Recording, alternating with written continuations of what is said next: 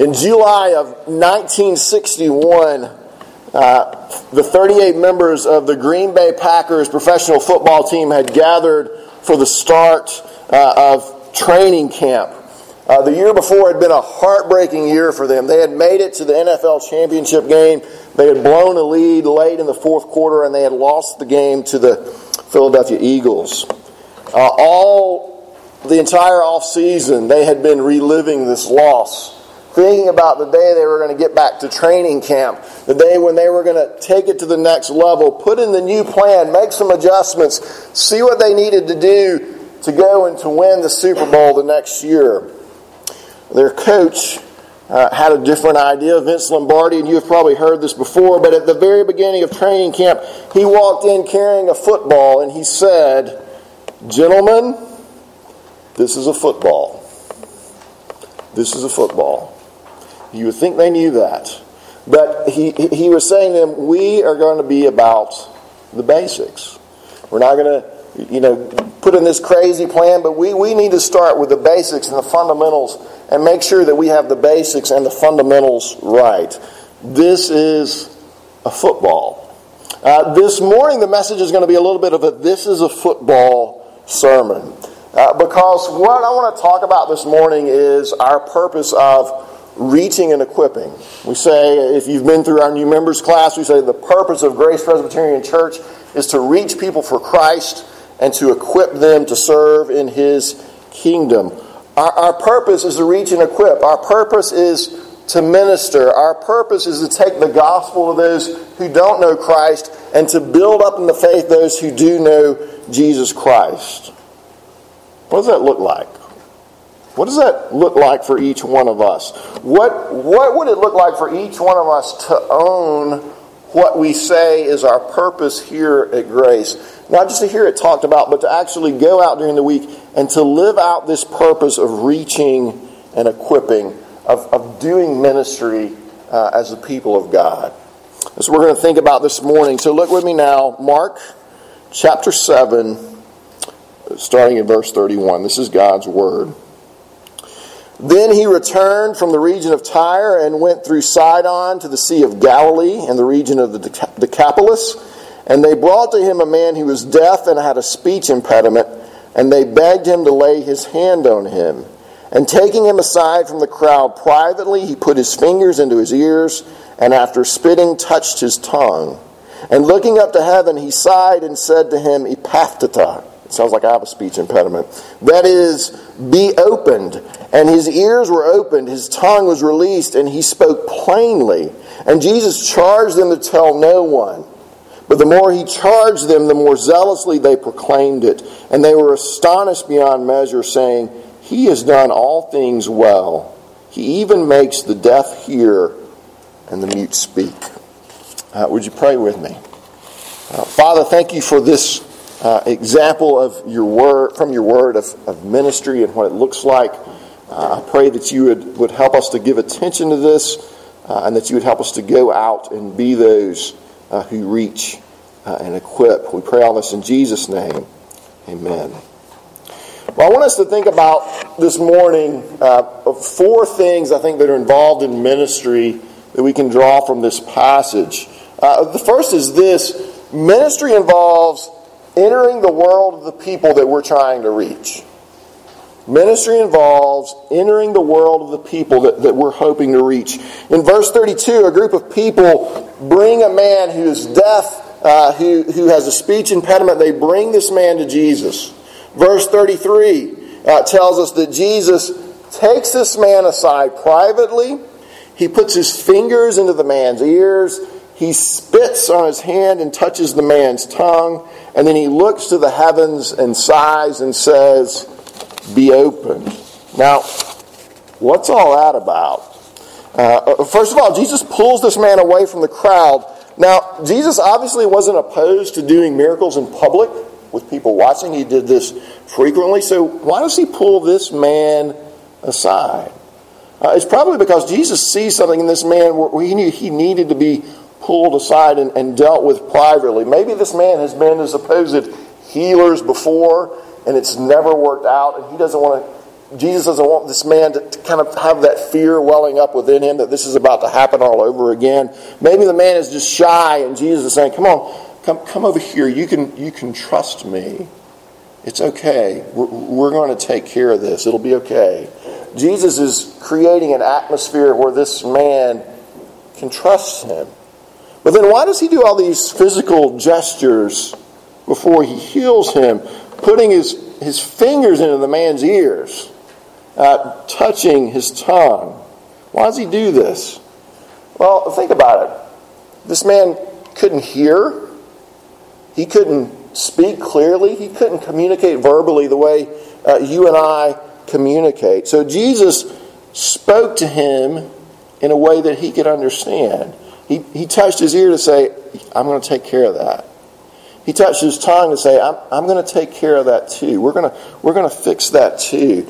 He looked to heaven to say, this isn't magic. God is the one who's going to make you well. He entered into this man's world and he communicated to him in a way that this man would be able to grasp what Jesus was about to do. That's ministry. Reaching and equipping involves entering the world of the people that we are hoping to reach. Entering their world. Now I want to talk about 4 implications of this for us as God's people. This idea that ministry involves entering the world of the people that we're hoping to reach. Number 1, this means that we have to get out of our bubbles. Now, there's all kind of bubbles that we live in. We live in technology bubbles where we walk around with our headphones in all the time, or capturing Pokemon all the time. Somebody challenged me to work that into the sermon today. We're staring at Facebook all the time. You know, we exist kind of these technology bubbles where we become oblivious to other people. We live in home bubbles where we pull in the evening and raise the drawbridge, so to speak, drop the garage doors, and we're into our home, and we're just kind of cut off from the people around us. We live in Christian bubbles where we're constantly gathering with God's people, which is a good thing to be with the saints.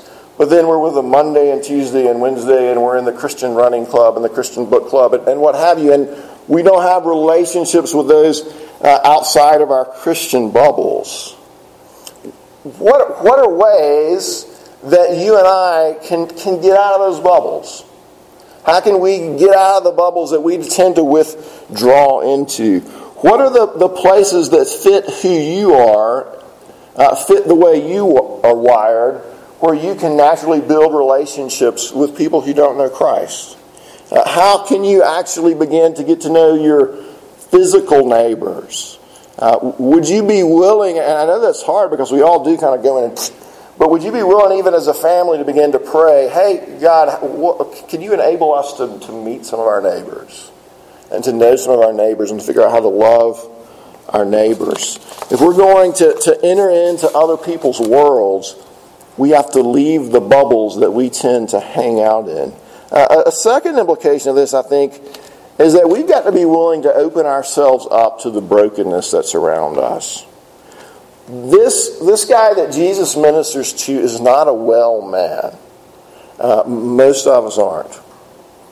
In fact, all of us are broken in some way or another. And when you enter into another person's world, you know, it's hard enough dealing with your own junk and your own brokenness. But when you start having to deal with somebody else's, that can be very difficult for us. It can be uncomfortable and frustrating. And we tend to want to avoid that other brokenness at all costs, or to suppress the knowledge that there's so much brokenness around me. I was scrolling through my Facebook feed the other day, and something came up. I can't remember exactly. It was from the Atlantic, and it was talking about senior citizens their spouses passed on, and they're living alone, and they're in large cities, and how hard that is. You can be so anonymous in such a large city.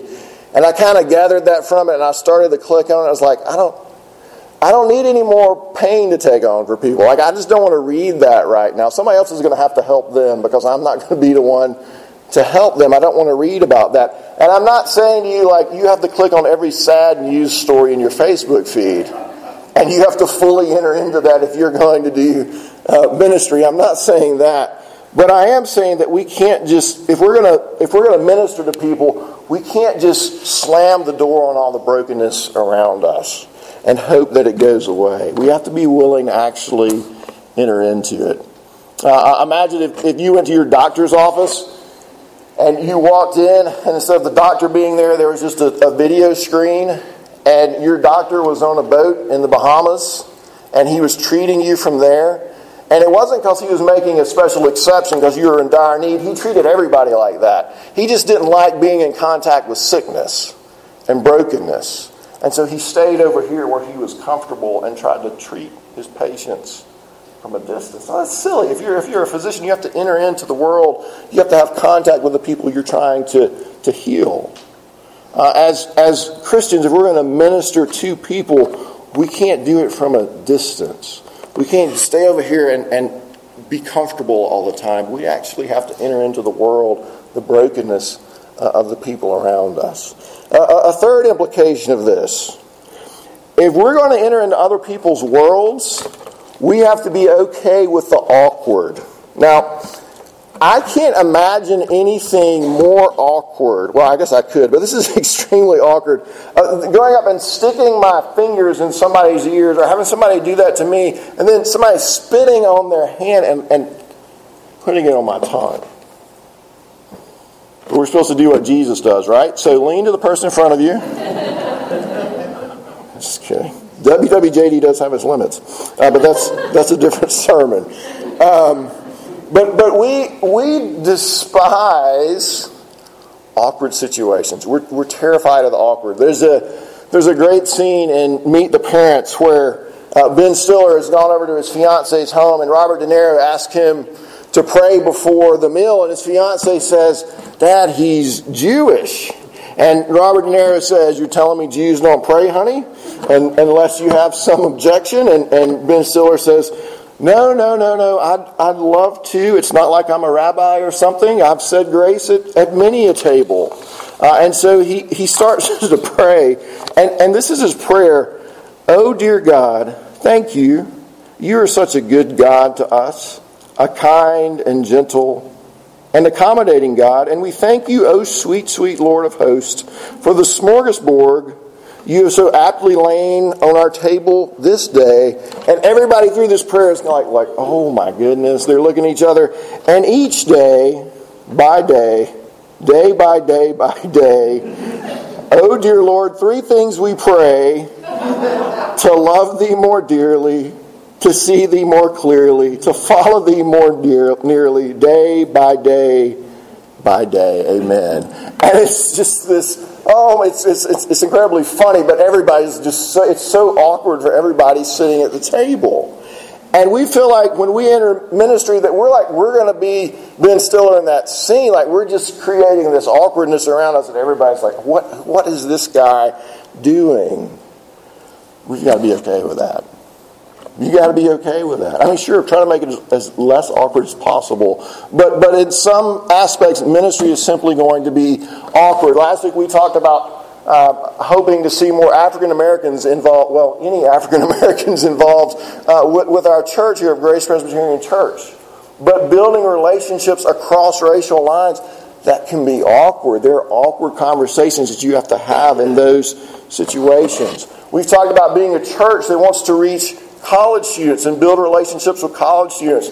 But if you're not talking to college students every day, that can be really awkward, those conversations on both ends, because you're kind of sitting there looking at each other going, what do we have in common with each other? I'm 40 years old with 3 kids, and I'm 19 and I'm running around playing Pokemon, and you're just like, how do these fit together? What things do we have in common to talk about?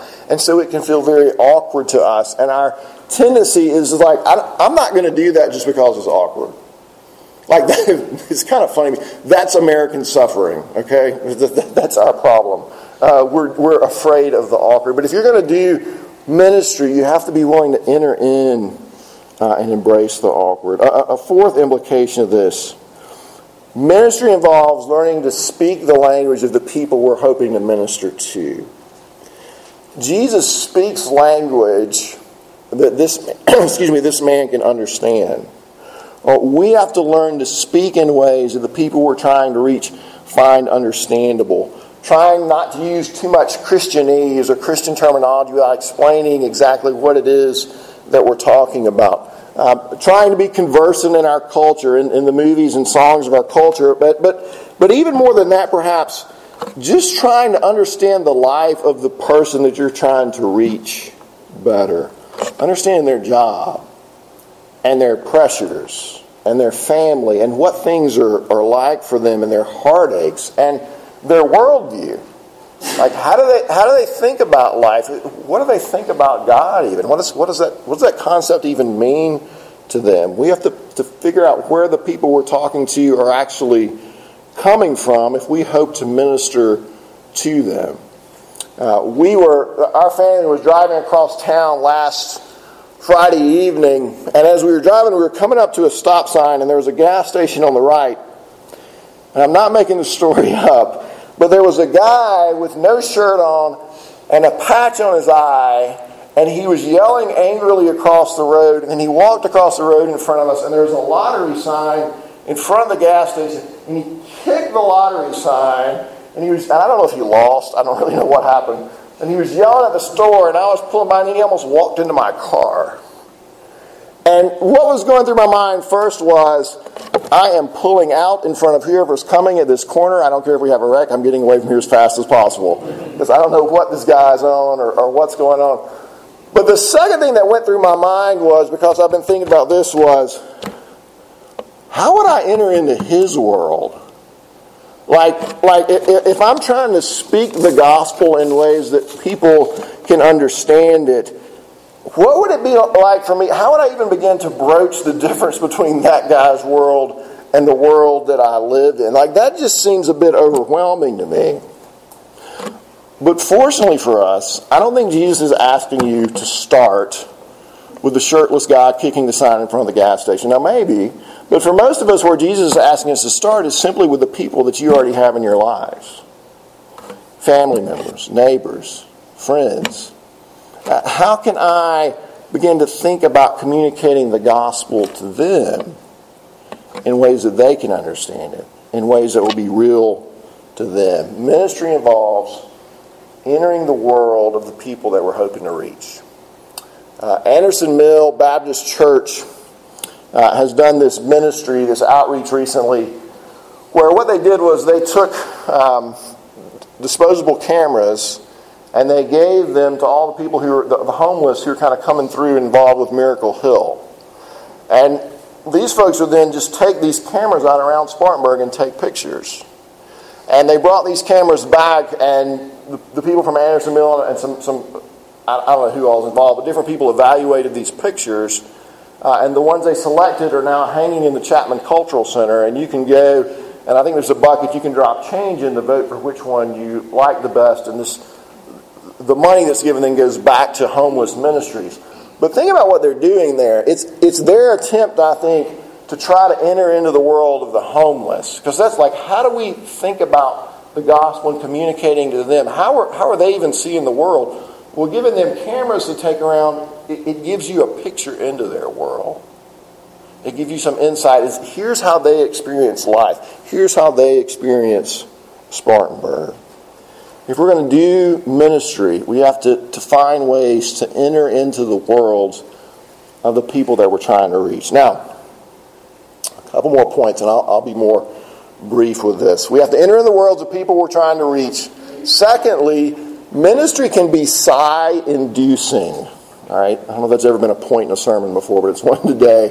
Ministry can be sigh-inducing. Verse 34. Before Jesus heals this man, what does Jesus do? Among other things, Jesus sighs. And this is kind of odd, isn't it, that Mark would record this? Jesus sighs. Why isn't Jesus smiling because he's about to make this guy well? You know, why does he sigh here? Commentators have offered various explanations of this. It's a sigh of Jesus' deep emotional involvement. It expresses his heartache over the ravages of sin. It was a sign of the heart of God for his needy creation. It was a sigh of heartfelt prayer He sighed because he was thinking about the cost that he was going to have to pay to finally do away with death and disease. Maybe he was weary in his human nature of the sin-sick world that we live in, and he knew that the relief that he was going to give this man was really only going to be temporary. I mean, this guy was still going to have to deal with death and decay, even though he had been momentarily made well. The reality is, we don't know for sure. I think any of those are possible, but we don't know for sure because Mark doesn't tell us why Jesus sighed. But I know that if you and I get involved in ministry, we are going to sigh too. You are going to sigh too. If you enter into other people's brokenness, if you open your heart, if you care about the people around you, you'll sigh too. And you'll probably sigh for all of the reasons that I just mentioned and more. A sigh of weariness, like ministry's hard. A sigh of, I really need to pray. A sigh of heartache. A sigh of frustration. Like, they just don't seem to be getting it. A sigh of, I just don't seem to be getting it. A sigh of, how long, O Lord? How long will this continue to be like this? A sigh of, yeah, I understand what you're going through. I understand what you're going through, and I know that's hard. Hebrews tells us that Jesus is able to sympathize with our weaknesses. I think part of ministry is being able to say, it's us being able to say, I get it. I get it. Me too. It's hard. I think that's why the Lord takes us through some of the trials that He takes us through so that we can offer comfort, so that we can offer the sympathizing tear, so that we can offer the sympathizing sigh. I was thinking about how much more sympathetic a physician would have to feel toward a patient who had the same disease that he had. How you'd be able to relate and say, yeah, me too. I know what it's like to struggle with that. Well, y'all, when you and I try to reach and equip, when you and I try to minister to other people, we're ministering to people who have the same disease that we do. We are ministering to people who are sick with sin just as we are, who are bruised and broken by the fall just as we are. And if we understand that, our sigh will be less a sigh of frustration of, why don't you get this? And it will be more a sigh of, me too. Me too. This is hard. Me too. Ministry involves entering the world of the people that we're trying to reach. Ministry at times will be sigh-inducing. Thirdly, ministry requires us to rely on God. After Jesus sighs, He looks up. And most would say this is His way of saying to the man, this is not a magic trick I'm about to do, that God is the one who is going to do this. When we seek to minister to others, it requires of us a constant dependence on God. We have to constantly look to heaven and not to our own resources. And I'm fairly convinced at this point in my life that this is one of the things that the American church talks a lot about but doesn't get. Because we constantly fall back on thinking we can fix things through our resources, through our talents, through our money, through coming up with the right plan. We don't get this, we don't do this maybe because we're not desperate enough yet, that we're still, with all the craziness going around us, fairly comfortable, and so we're not desperate enough to cry out like this. We don't get this, and we don't do this because it really is easier to spend 15 minutes on my social media feed and I get more dopamine hits off you liking my post than for me to spend 15 minutes in prayer and seeking God's face. And so we don't get this, and we don't do this. How often have you found yourself in the posture of the woman in the verses preceding this who came and was begging Jesus, persistently begging Jesus for the life of her daughter? How often have you found yourself in the position of the friends of this deaf man coming and begging Jesus? think sometimes we do that for a minute, for a day, for a season, and then it's kind of back to normal.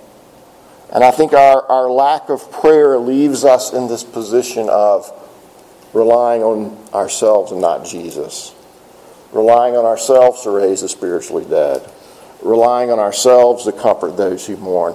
Relying on ourselves to put broken marriages back together. George Haddad was telling me the story. He took Sarah to Canada. She's going to be an exchange student there for a month, and they were dropping her off at the family she was going to stay with, and they were meeting them for the first time, and they got to the door, and they had walked up, and they had their luggage, and they started talking, and George realized, I don't speak any French, and the people she was staying with don't speak any English.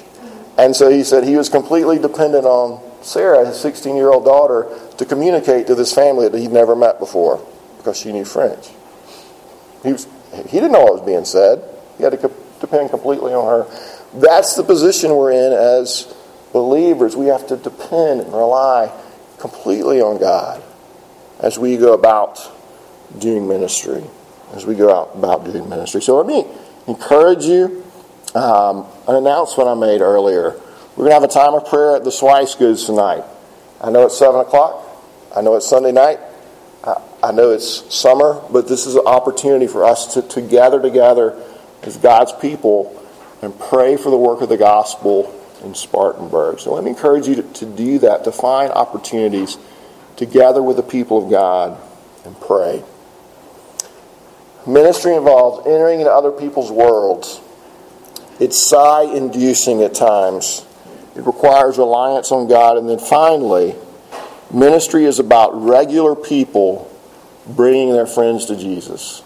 It's about regular people bringing their friends to Jesus. What was the name of the guys that brought their friend to Jesus in this passage? We don't know. We have no idea. We don't know what their names were. Because they were just regular folks like you and me who brought their friend to Jesus because they knew Jesus could open deaf ears and loosen tongues and heal paralyzed bodies and bring sight to the blind and raise to life both the physically and the spiritually dead. They brought them to Jesus. See, when you and I are involved in ministering to others, we're not trying to be the answer man or the answer woman. We're not trying to fix people with all our knowledge. We're simply the conduit to bring them to Jesus, where they can be exposed to Jesus and the life-changing power of His Word, because what changes this man ultimately is Jesus speaking into his life. Be opened. Be opened. Be opened. Are you eager to bring your friends to Jesus? Are you eager to bring your friends to Jesus?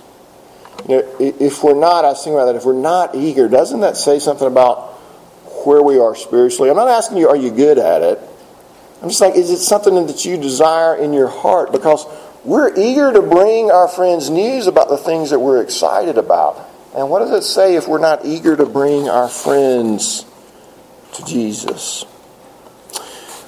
Mark uses a word, and I'll close with this. Mark uses a word here that's only used one other place in the entire Bible. And that's kind of interesting. Verse 32, he says that the man has a speech impediment. In the NIV, it's translated that the man could hardly talk. And the word for that is magillos in the Greek, magillos. And it's only used one other place in the Bible, and that's in the Greek translation of the book of Isaiah, in Isaiah chapter 35. Isaiah chapter 35 follows chapter after chapter after chapter that talks about God's coming judgment. But then chapter 35 is very different, because in chapter 35, it starts talking about the coming of God's kingdom. And listen to Isaiah 35 selected verses. Verse 1, the wilderness and the dry land shall be glad, the desert shall rejoice and blossom. Verse 3, they shall see the glory of the Lord, the majesty of our God. Verse 4, He will come and save you. Verse 5, then the eyes of the blind shall be opened, and the ears of the deaf unstopped. Then shall the lame leap like a deer, and the tongue of the mute, there's the word again, magillos, the tongue of the mute will sing with joy. And do you see what Mark is very intentionally doing? He's saying the day of Isaiah 35 is here. The Savior has come. The ears of the deaf are unstopped. The tongue of the mute will sing with joy because the Savior, God, has arrived. Savior's here. Charles Wesley put this to music in his hymn, "Oh, for 1,000 tongues to sing. Oh, for 1,000 tongues to sing my great Redeemer's praise, the glories of my God and King, the triumphs of his grace. My gracious Master and my God, assist me to proclaim, to spread through all the earth abroad the honors of thy name. Hear him, you deaf, his praise, ye dumb, your loosened tongues employ, ye blind, behold your Savior come, and leap, ye lame, for joy." Do you know him? Do you know this Savior? Has he given you, has he opened your eyes to see? Has he opened your ears so that you could hear the message of the gospel? If so, and you have embraced Jesus, then praise him and leap for joy and be someone who would enter into the world of the people around you, even though it is sigh-inducing, and even though it does take much prayer and labor to bring the people around you to know Jesus so that they can leap for joy as well. Let me pray for us.